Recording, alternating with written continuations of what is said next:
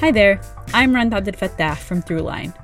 If you're listening to this podcast, you know that KQED produces exceptional storytelling that keeps you informed, inspired, and entertained. Their podcasts cover issues from your neighborhood to the entire country and everything in between. Support this work today. You can help us continue to bring quality podcasts to your ears. Just head to donate.kqed.org/podcast. That's donate.kqed.org/podcast. From KQED. All right, Carly, I brought a little something for you today. Oh, like a gift? It is a gift. We've received 2 listener questions about fortune telling, so I thought we would start with this. Oh, it's a fortune cookie. I do love these things. Hang on, I'll open mine. What's it say? It says, you will find your horizons suddenly broadened. That is kind of relevant. That is relevant. A perfect setup, actually, for today's episode.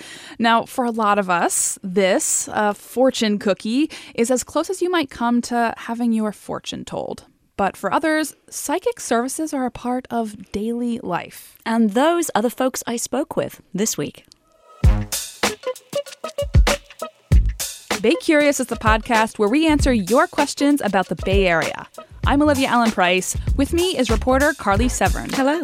2 listeners sent in questions on fortune telling. They want to know, why is it legal here and how is it regulated? Support for Bay Curious comes from Sierra Nevada Brewing Company. Committed to brewing things the right way since 1980, because when you're a family-run brewery, there's no other way to do it. Sierra Nevada Brewing Company, still family-owned, operated, and argued over. And be sure to stay tuned through the end of the show so you can play our monthly trivia game for a chance to win some cool prizes. Hey there, it's Olivia Allen Price, host of Bay Curious, the podcast. KQED Podcasts wants to thank listeners like you whose support makes this podcast possible. If you want to help us continue to make great content, visit donate.kqed.org/podcasts. That's donate.kqed.org/podcasts. And thanks. You've probably seen advertising for fortune telling or psychic services in the Bay Area. Maybe it was a neon palm in a storefront window. Reporter Carly Severn set out to learn how it's all legal.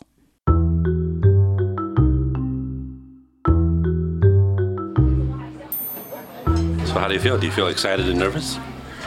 I feel surprisingly nervous. Yes, you are. I'm about to have my fortune told in a dim sum restaurant in San Francisco by a psychic called Wanugi. His business, Golden Dragon Fortunes, is the city's 3rd highest rated on Yelp.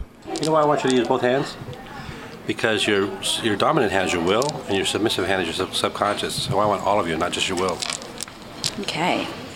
That clacking sound is the mahjong tiles he's spread out so that I can pick from them. This tile represents honesty and clarity. So somehow you're having difficulty being really honest with yourself and having the clarity about what to do and how to move forward. Seeking answers about what might lie ahead in life and paying for it has been around for centuries. And being a professional psychic remains good business. A 2016 report estimated that the industry pulls in $2 billion in revenue each year and employs more than 85,000 people nationwide. Okay, there you go. So the mushroom symbolizes the unusual, the unexpected, or some kind of surprise may come up around this time, about 2 months from now. People have strong feelings about the psychic world. Some swear by psychics, while others see any kind of fortune-telling as fraudulent. In many states, it's not even legal. In New York, it could get you fined $500 or even jail time. It was actually like that in California too, for most of the last century. Then, in 1985, psychics in Southern California sued their city for violating their First Amendment rights, and won. The state Supreme Court proclaimed any fortune-telling ban unconstitutional. But that doesn't mean it's not regulated. While some cities now have no rules for psychic services, other places still care a lot about how people tell fortunes for money. In San Francisco, the police department got involved. Fortune-telling shall mean the telling of fortunes, forecasting of futures, or reading the past by means of any occult, psychic power, faculty. Fortune-telling isn't just mentioned in the police code here. It gets its own section and a rundown of all the things SFPD counts as fortune-telling. Clairvoyance, cartomancy, tarot, palm reading, astrology, coffee grounds, crystal gazing, tea leaves, and telepathy. Because in San Francisco, this spiritual realm is regulated via permit. So anyone wanting to legally tell fortunes has to come here, to the San Francisco courthouse, and ride the elevator all the way to the police department's permit bureau. Going up. We deal with a lot of different permits here that people may not think need a permit. That's Sergeant Gigi George, one of the officers they might meet up here. Psychics stand in the same line as people wanting to run a bingo night or even deal firearms. For us, we treat everyone the same. It's all a business. After the fees, the fingerprinting, the background check, and even a public hearing, they'll get their permit. Though, as it turns out, not that many psychics have applied. Since 2003, when the legislation came in, we have a total of 75. But if you want to just go with the last 2 years, we've only had 8. But why does the city even care about regulating psychics? Well, as that police code says, so that the city and county of San Francisco can efficiently and thoroughly investigate fraud and deception. It all comes back to fraud. Carly, we're talking fortune-telling. So isn't the very idea of fraud kind of subjective? Totally. If you don't believe any human can see the future, you don't care if a reading cost $10 or $10,000. But the fraud SFPD cares about here is when a person is convinced they need to keep paying money to a psychic. And people, often really vulnerable people, have lost their life savings this way. How big of a problem has it been? Well, the district attorney's office said there used to be a problem back around 2003. That's actually why these permit laws were introduced. But now, they say in the last couple of years, they've had 0 complaints reported.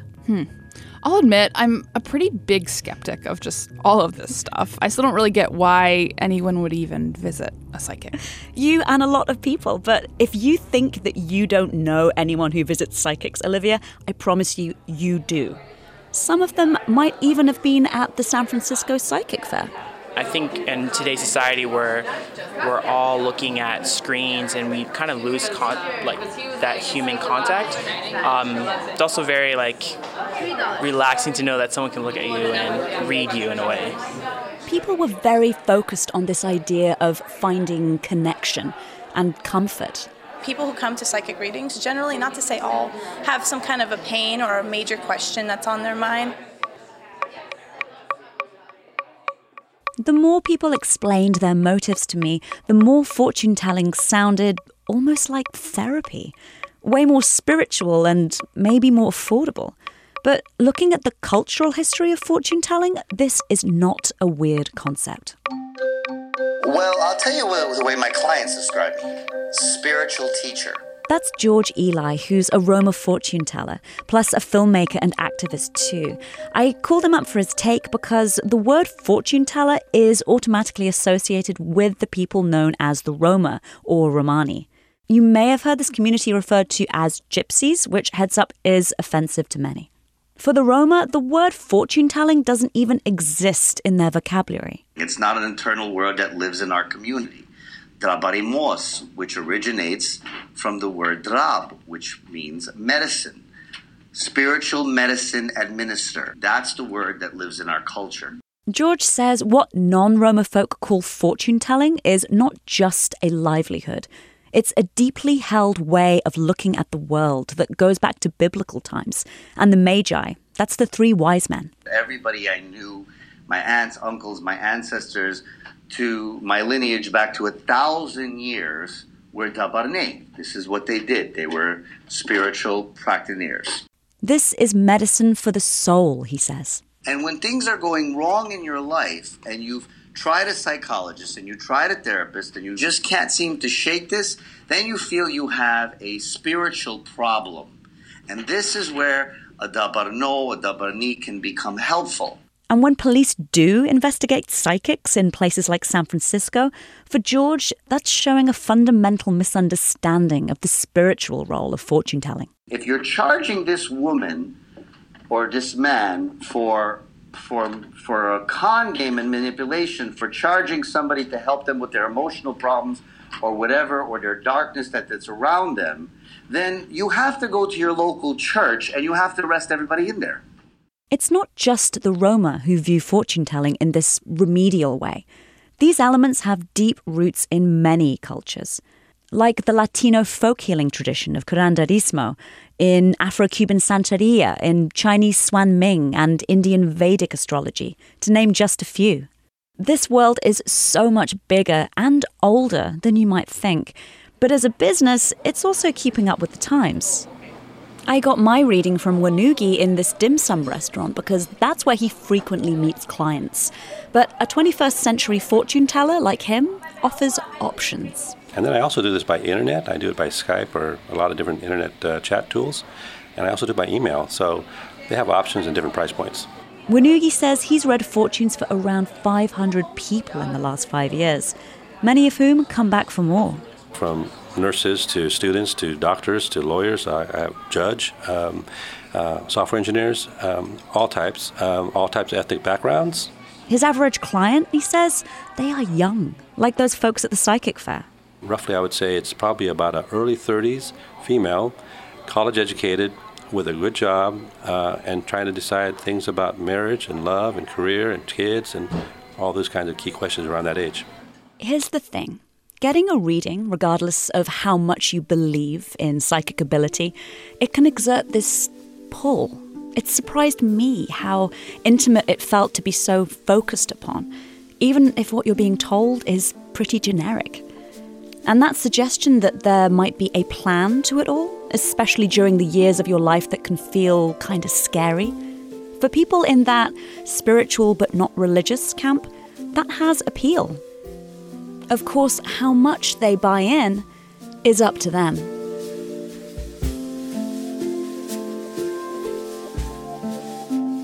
Reporter Carly Severn. Thanks to our listeners who submitted questions about fortune telling. You can find even more of our reporting about it on baycurious.org. And while you're there, sign up for our monthly newsletter. In it, we have all sorts of good stuff, like info about upcoming events, quizzes, and answers to more of your questions. Sign up at baycurious.org. I'm Olivia Allen Price. Thanks for listening.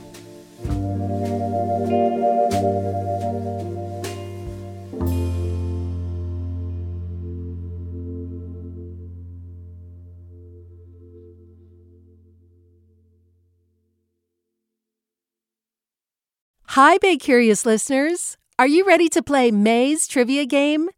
Every month, we read a question here at the end of our episode. You can give us your answers over at our website, kqed.org/baycurious, or just click the link in the episode description. Out of the correct answers, we'll randomly choose one lucky winner to receive a cool prize package with Bay Curious swag and Sierra Nevada goodies. Okay, our question for the month is, the world's longest-running pillow fighting contest was held from 1966 to 2006 in what Bay Area town?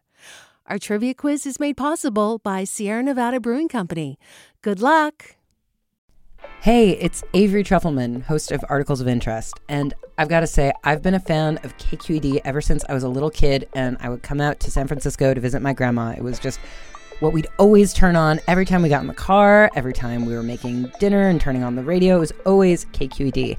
And then over the years, I've become a massive fan of KQED podcasts because this is local reporting at its best. These are answers to questions you've always wanted to know, interviews with exciting, unusual voices, necessary journalism, all told with love and care and artistry. And did you know that a majority of KQED's funding actually comes from members? It's just people like you and me supporting the programs they love, while also getting access to cool events, behind-the-scenes footage, and so much more. If you want to sign up and be a part of this amazing community, visit donate.kqed.org. kqed.org/podcasts to become a member today. That's podcasts with an S. Thank you for listening, and thank you for your support.